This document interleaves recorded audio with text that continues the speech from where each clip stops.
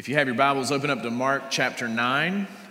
Mark chapter 9, and if you don't have a Bible with you, that's all right. You can read along on the screens with us this morning. So we're going to be in Mark chapter 9, verses 14 through 29 as we continue our series called None Like Him.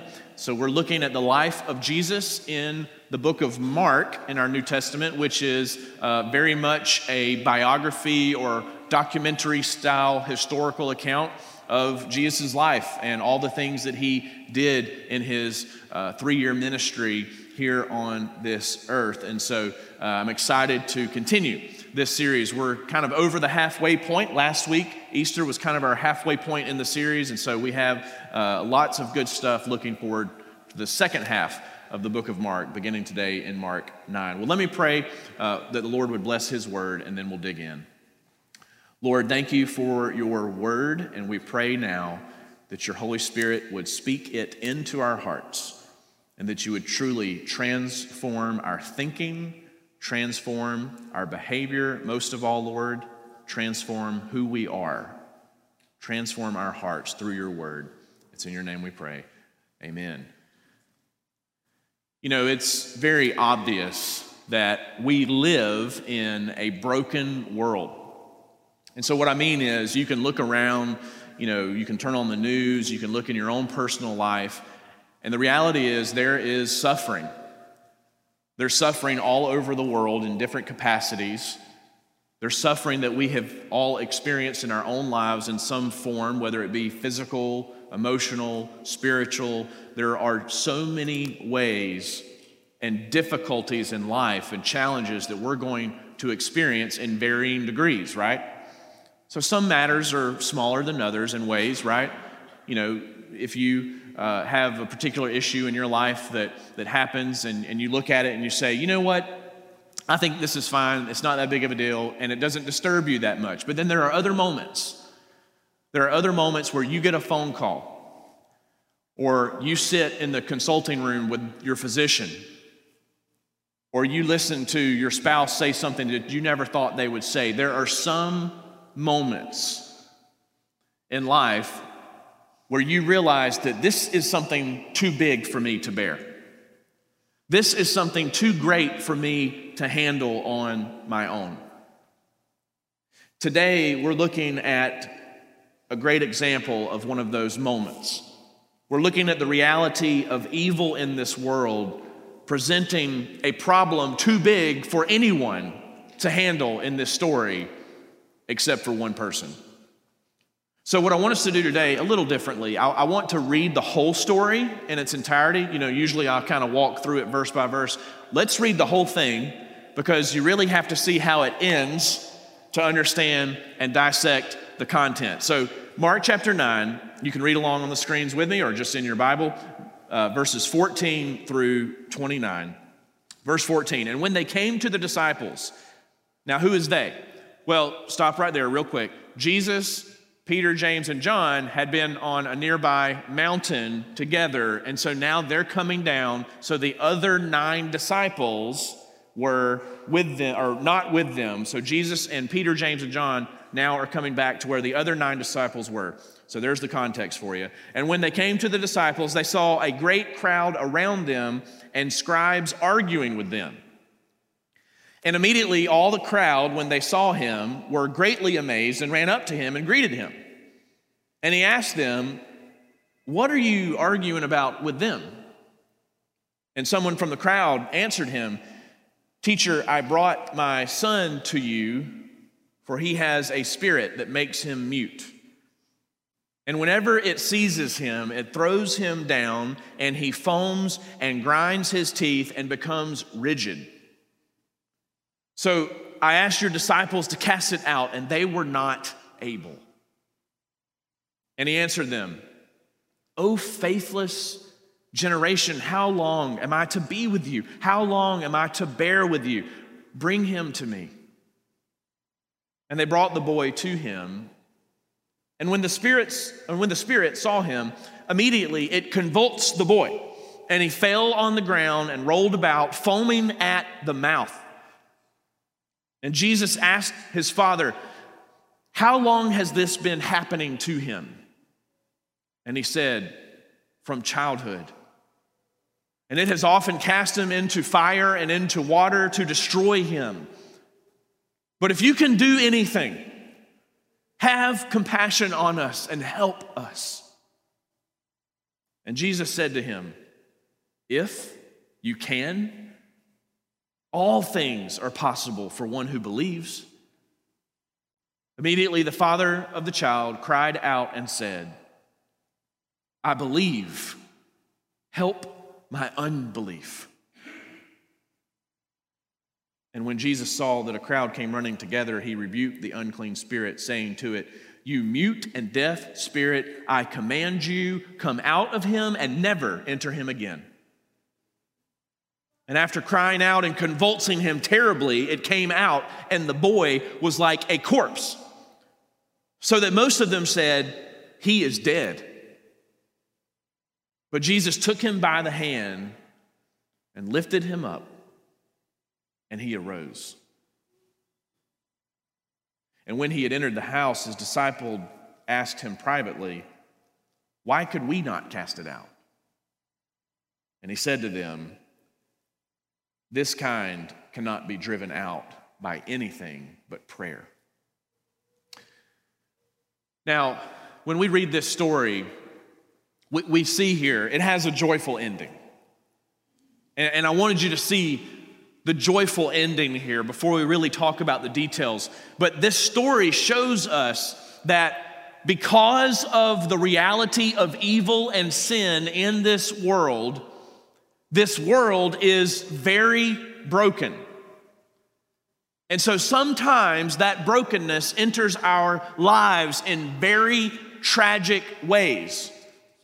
Now, I want to be clear, some of the problems and challenges we experience in our life are self-inflicted. So sometimes we make really poor decisions and we turn away from God, we turn away from His design for our lives, and we sin against Him, right? We rebel against Him, and so we bring all types of relational problems, psychological problems on ourselves because we're living outside of the will of God. We're living outside of His design for our lives. And so, of course, that's going to lead to problems and tension and friction between us and God and us and other people. But sometimes our challenges in life come from external factors that are completely out of our control.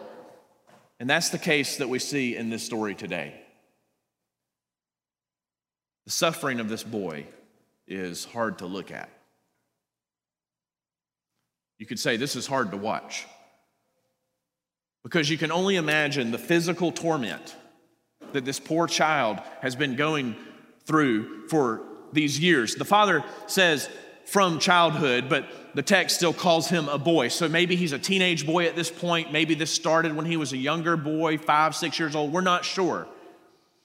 But what we know is that for years now, this father, this dad who loves his son, has had to watch him suffer physically, and there's psychological torment. You can only imagine what the poor child is going through with this demon that possesses him. You can also only imagine what the father and other family members are going through as they are dealing with this. After years of watching your own son suffer in this way, this dad has to be weary.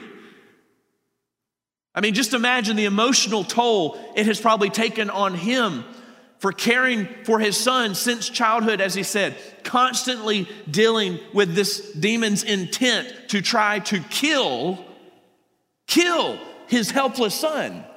Because notice what he said, sometimes it tries to destroy him by casting him into fire and casting him into water.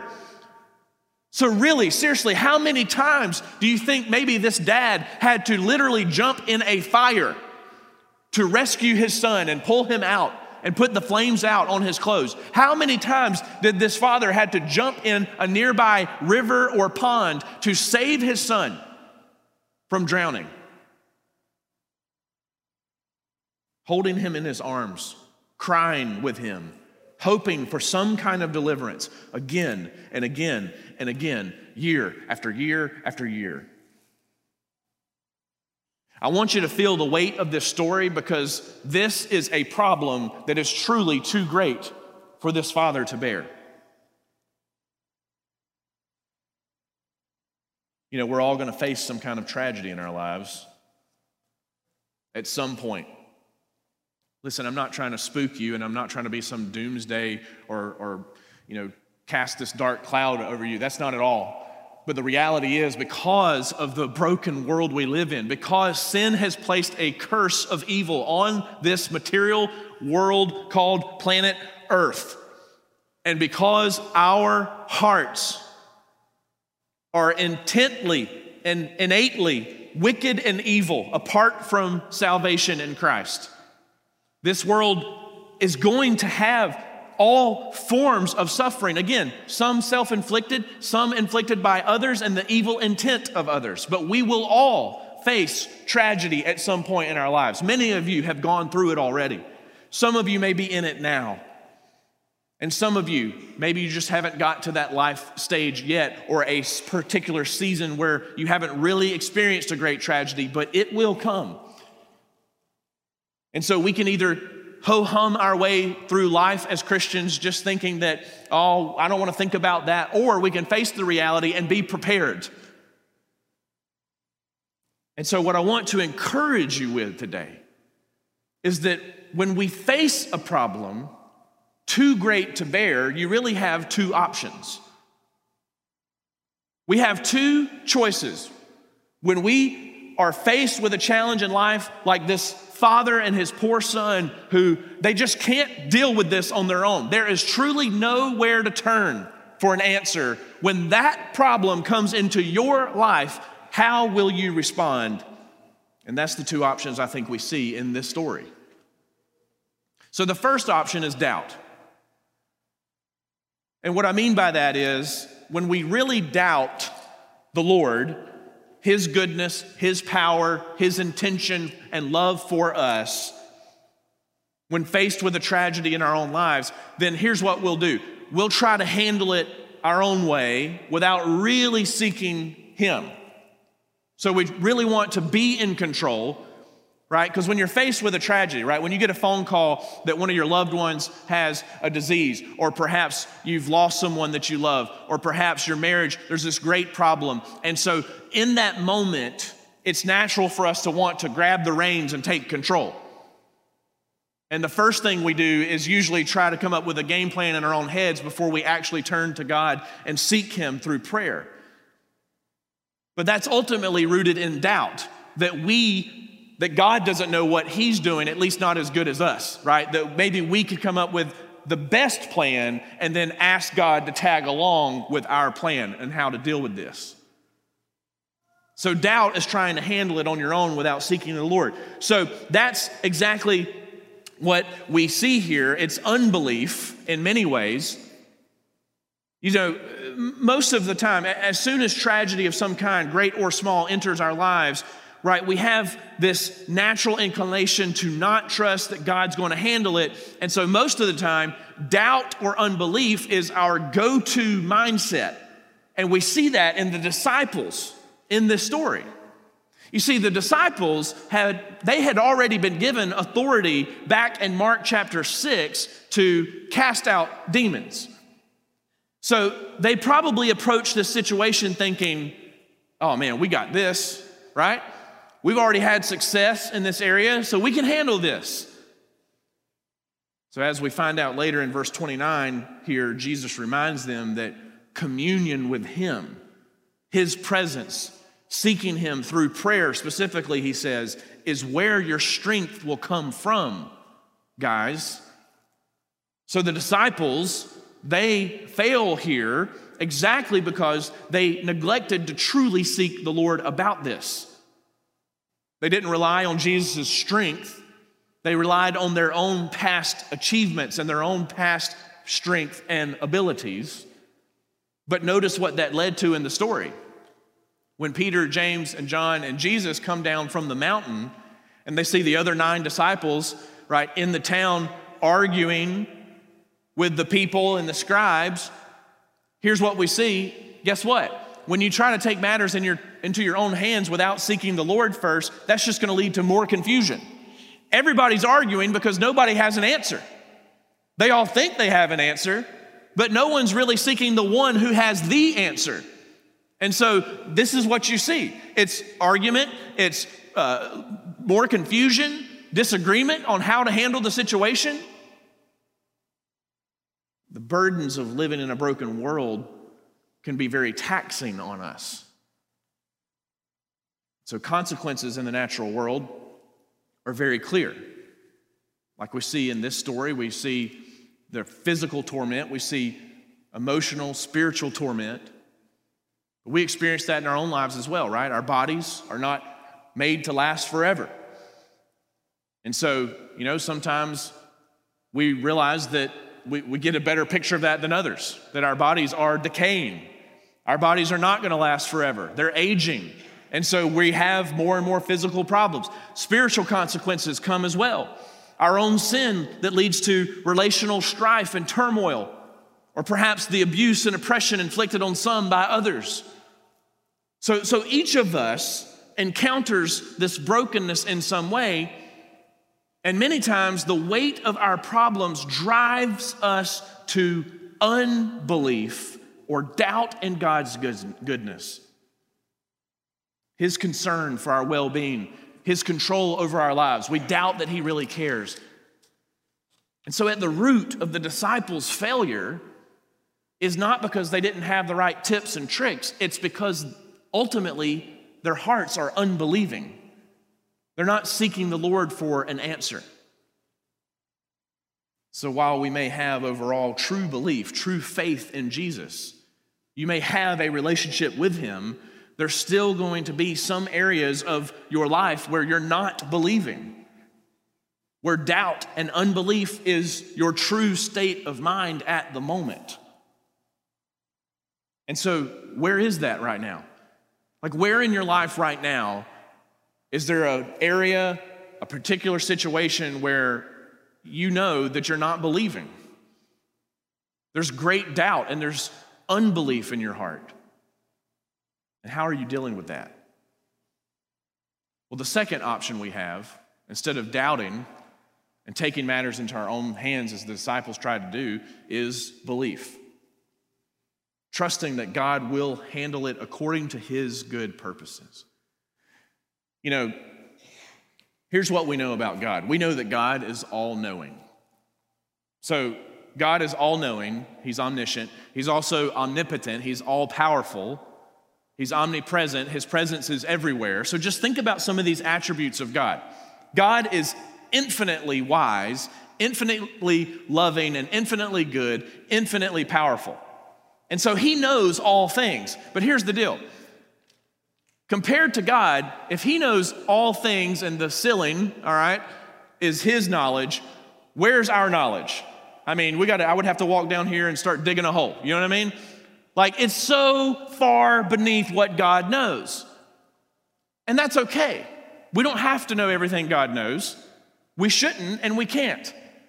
He's God and we're not. But the issue is the gap between our knowledge of what we know and what God actually knows. We have to fill that gap with something. And so you can choose to either fill that gap with doubt and distrust and worry and fear and anxiety, or you can fill that gap with belief and trust that the Lord does know what's best. Part of believing includes 3 things that I want to share with you. 3 particular things I think we need to do, and we see in this story, if we're really going to have a heart of belief when we're faced with some kind of challenge or tragedy in our lives. The first one is this: confess your doubt. Confess your doubt to the Lord. The famous pastor Dwight L. Moody talked about 3 kinds of faith that we all may experience in our lives. So he uses the analogy of a boat, all right? And so if you're inside the boat, that represents that you are truly resting. You're resting in the goodness and sovereignty of God. your heart in that moment of your life is truly having faith. You're truly believing that the Lord is handling situations and orchestrating events for your good and His glory. So some seasons of life, we're in the boat, and we feel the comfort of that. But a second kind of faith, Moody says, is that you're in the water clinging on to the side of the boat. And so maybe whatever situation you're in has rocked you a little bit, has shaken you up a little bit, but you still know God's in control, and you're just dealing with the natural doubts that come your way, so you're kind of clinging on to the side of the boat. You're afloat, right? You have something to hold on to. But I think a third kind of faith that we often find ourselves in is in the water by ourselves with nothing to hold on to, just treading water. And so, in other words, in that moment, your heart is more filled with unbelief and doubt than it is trust and faith. I believe a believer can go back and forth between those different positions. I don't want to preach this morning and you leave here thinking that I'm saying that, oh, no matter what comes into your life, you should always be in the boat. That you're always going to just have this perfect faith and just say, oh, God's got this and I don't have to worry. No, that's not reality, because your heart is broken. Our minds are broken. We are broken people living in a broken world. And so our natural inclination is to have doubt. It's going to happen. It's okay to have doubt. It's just not okay to stay there. It's okay if you're treading the water right now. It's just not okay to stay there. And so I believe a Christian is going to go back and forth in different seasons of life, depending on your circumstances. Sometimes you're going to feel like you're treading water. Sometimes you're going to feel like you're clinging to the side. And sometimes you're going to feel like you're safe in the arms of God in the boat. What about the dad in this story? Where do you think he was? I think he was treading water. The dad brought his need to the Lord, even though he had his doubts. He confessed his unbelief. That's what we've got to do. If you're in a situation right now and you feel like you're treading water, so to speak, the first thing to do is to confess that that's exactly how you feel to the Lord. I love that this dad, not knowing where to turn, weary after all these years of watching his son suffer, he doesn't run further from the Lord, even though he has unbelief. He comes to the Lord. Look what he says in Mark 9:24. He says, I believe, Jesus, I do believe, but please help my unbelief. There will be seasons where we go back and forth between the boat and the water, but maybe that is exactly when we need to just be honest with God and say, Lord, I believe in your goodness, I believe in your power, I believe in your love, but I am seriously struggling with this. Please help me overcome my unbelief. Confess your doubt. Secondly, when faced with a tragedy too great to bear, walk closely with the Lord.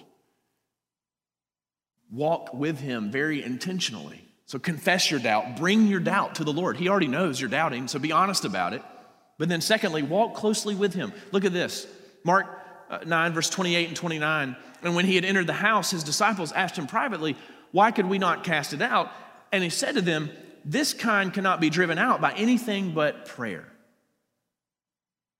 See, as already mentioned, the disciples tried to take this matter into their own hands without truly seeking the Lord. And so Jesus reminds them of the importance of seeking him when faced with any situation, especially of this magnitude.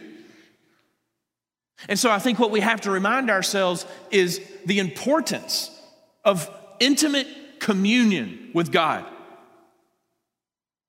You see, if you're not walking closely with the Lord intentionally, and what I say, let me define that, right? If you're not coming to the Lord in prayer on a regular basis, if you're not seeking wisdom from his word which is the source of all wisdom, on a regular basis, if you're not communing with fellow Christians who can hold you up and carry you through the storms of life on a regular, consistent basis, if you are not spending quality time with God and seeking to walk closely with Him, then of course you're going to have unbelief and doubt scattered all around your life. Of course you are. Because you're operating outside of the one who's in charge of all reality. And so the fears and anxieties that are driving you and controlling you are in this, in many ways, an imaginative world that we create in our minds, where everything goes wrong and where trust is not even available or an option. But when we're seeking the Lord closely, even when we don't feel like it, if we discipline ourselves to be honest about our doubt, come to Him in a prayerful life, as Jesus says, it's amazing the faith that He will give us to get through our circumstances. Thirdly, not only do you confess your doubt, not only do you seek to walk closely with the Lord, but trust in what you know is true about God. Trust in what you know is true about God. You see, with so many doubts flooding our minds during the difficult days of life, and they will. Jesus called Satan himself the father of lies, and he absolutely is. Because one thing that Satan wants you to believe is that when tragedy comes your way, that, oh, hey, God's not in control. Look, He doesn't even love you. He has nothing good for you here. And there's no good would ever come out of this, right? These are just lies that Satan will throw at you, and many of us do believe it. And so what must we do when those lies and those doubts are flooding our minds? We must train our minds to keep coming back to what we know is true. To keep rehearsing in our heads the truth that we have banked our lives on. Ultimately, that God has already proven to us that He is trustworthy. He's already proven that He's trustworthy to you. The Christian author Jerry Bridges says in his book, Trusting God, he says there's 3 truths about God that make Him trustworthy. So write this down if you're taking notes in your journals. This is so good. 3 truths that we know, that help us know that God is trustworthy. Number 1, God is completely sovereign. He's completely sovereign, so He has infinite control over all things, right? Number 2, He's infinite in wisdom. And number 3, He's perfect in love. God is completely sovereign, He's infinite in wisdom, and He's perfect in love.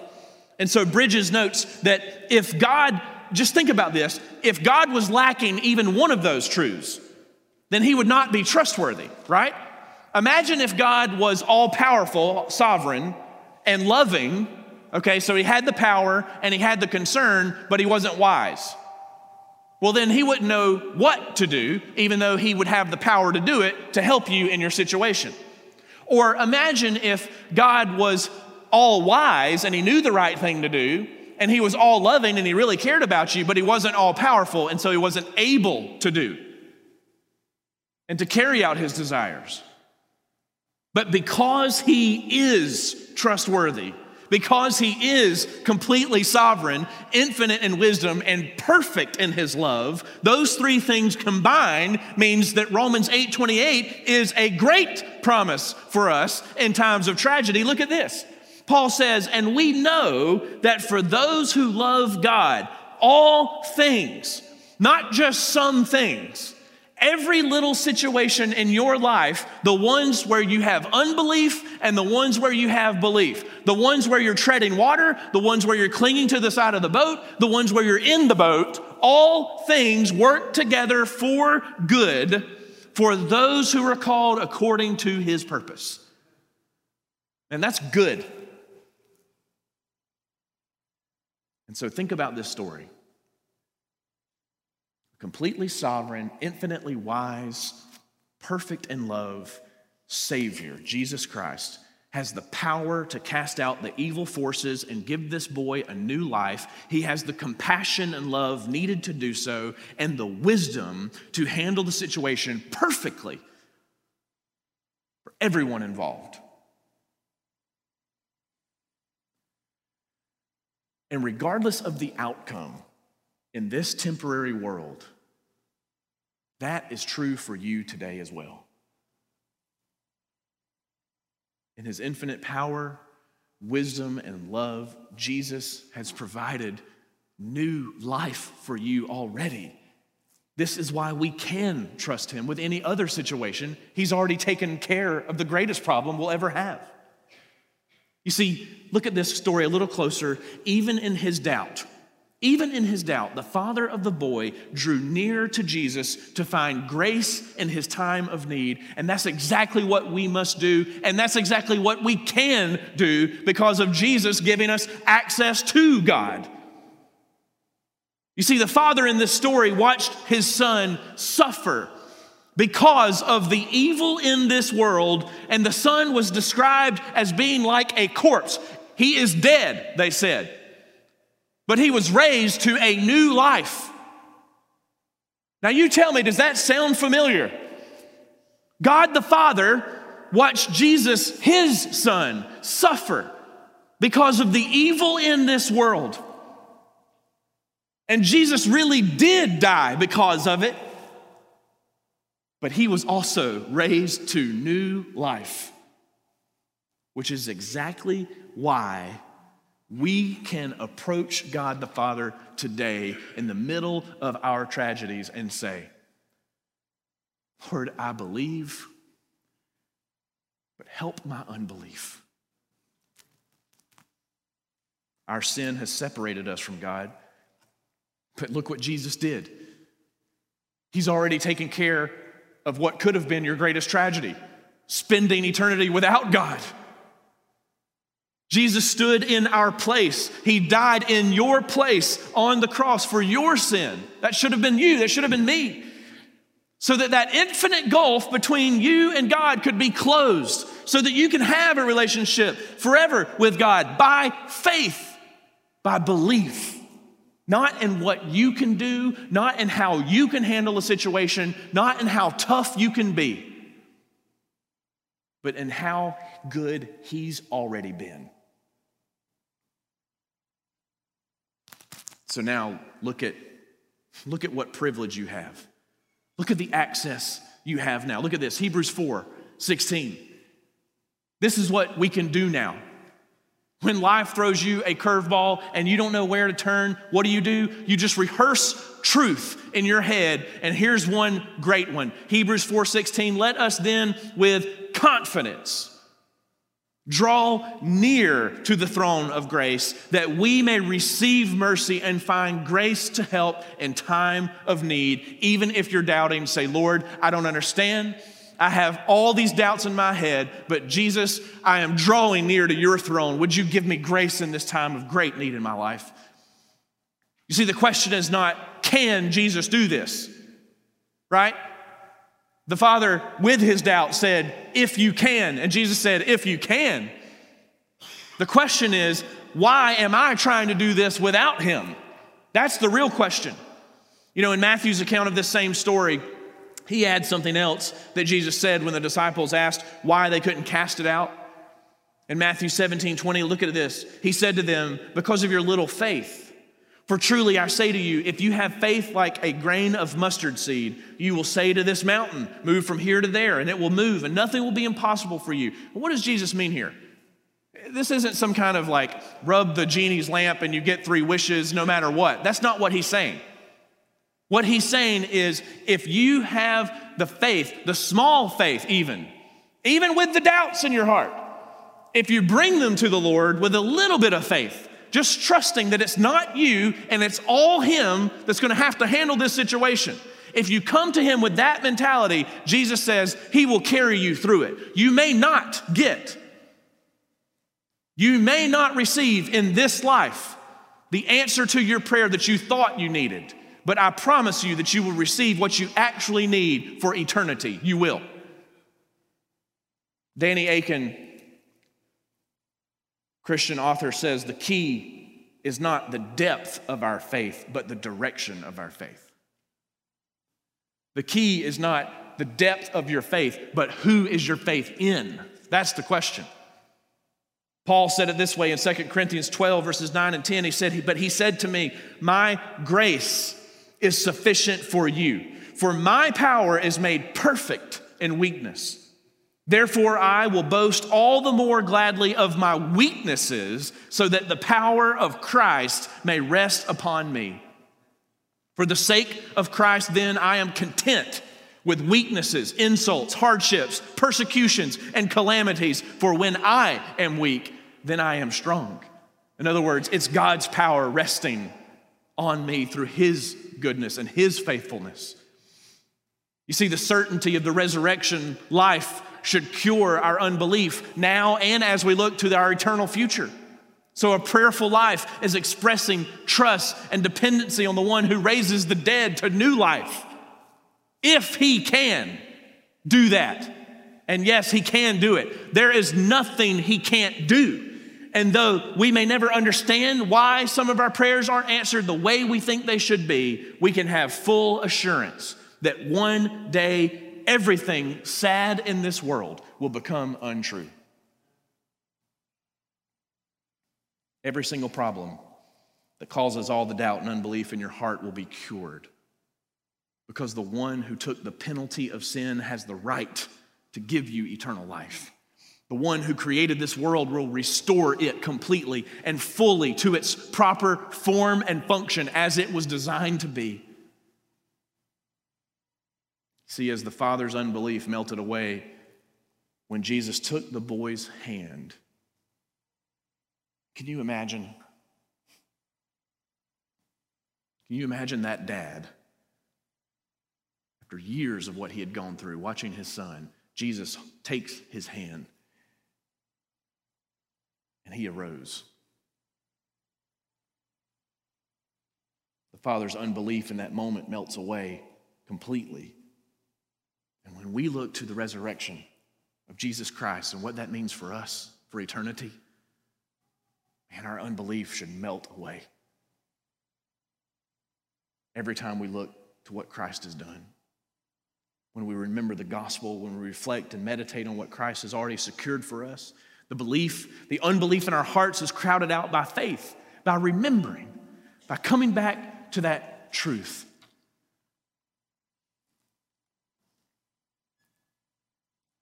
Confess your doubt. Walk closely with the Lord. And keep coming back to that truth, what you know is true. As many of you know, Christy and I, we lost our first daughter to leukemia. She was 17 months old when she passed. And I can tell you this, there have been moments where I've been in the boat, there have been moments where I've clung to the side, and there for sure